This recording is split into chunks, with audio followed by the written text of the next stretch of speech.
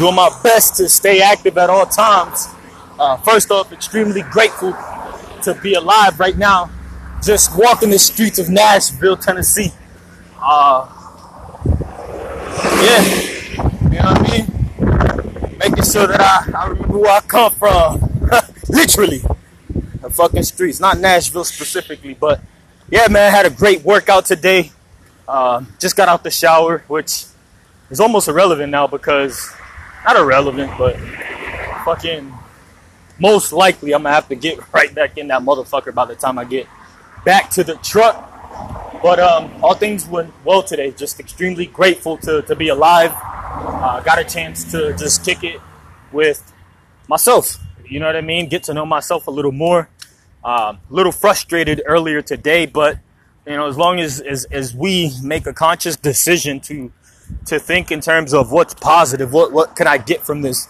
You know, look at the bright side of the picture, or choose to look at it from a different angle. I feel that that's the most effective way to live life. As I mentioned before, it doesn't matter what happened, but in my perception, everything just worked out for its best. I did everything I can to make sure I could just follow through and get to where I needed to get to by Monday. But Monday's passed. Monday's almost over now, and coming up on Tuesday. So just following the week strong, finishing the week strong. The market. I can't say that it's been extremely neutral this week. Well, the week starting just today, the market was very quiet. There wasn't a lot of activity. I started this week off with a credit spread. Started the week off with a credit spread.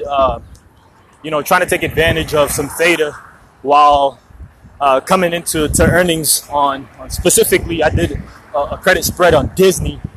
Fairly bullish on Disney. When I get back to, the goal is to check if Disney broke that line of support or of resistance. If it broke that line of resistance, that's really good.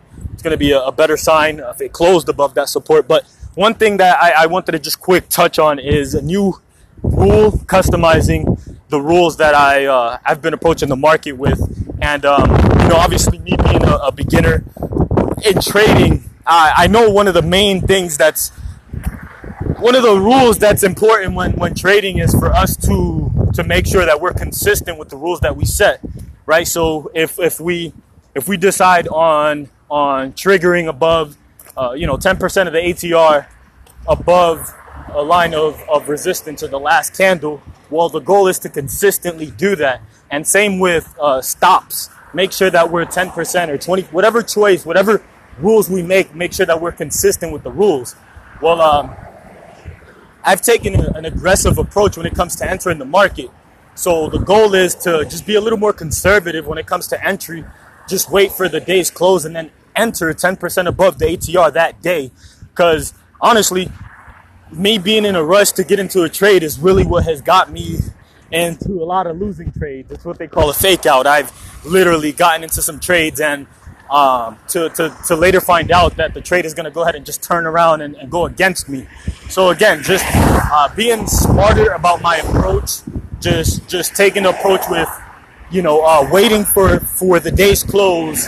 So the new rule, so just to break down how I was approaching the market versus how I am going to approach it. So before customizing this rule, I was applying this rule for the last month and a half, 2 months, but pretty much I didn't wait for the day's close. As soon as it broke resistance, I would go ahead and trigger 10% of the ATR above that close. And now I'm pretty much choosing to do it. I'm pretty much choosing to wait for the day's close, wait for that confirmation, wait for a day's close, and then 10% above the candle of that day. If it continues, if it doesn't follow through the next day, if it doesn't continue running to the upside, then at that point, just look for another trade. So I feel it's a smarter approach. It's a more conservative approach versus trying to rush and get into any trade. And we'll see how that turns out. So with that, just continue growing every day, continue developing. And remember, we are one.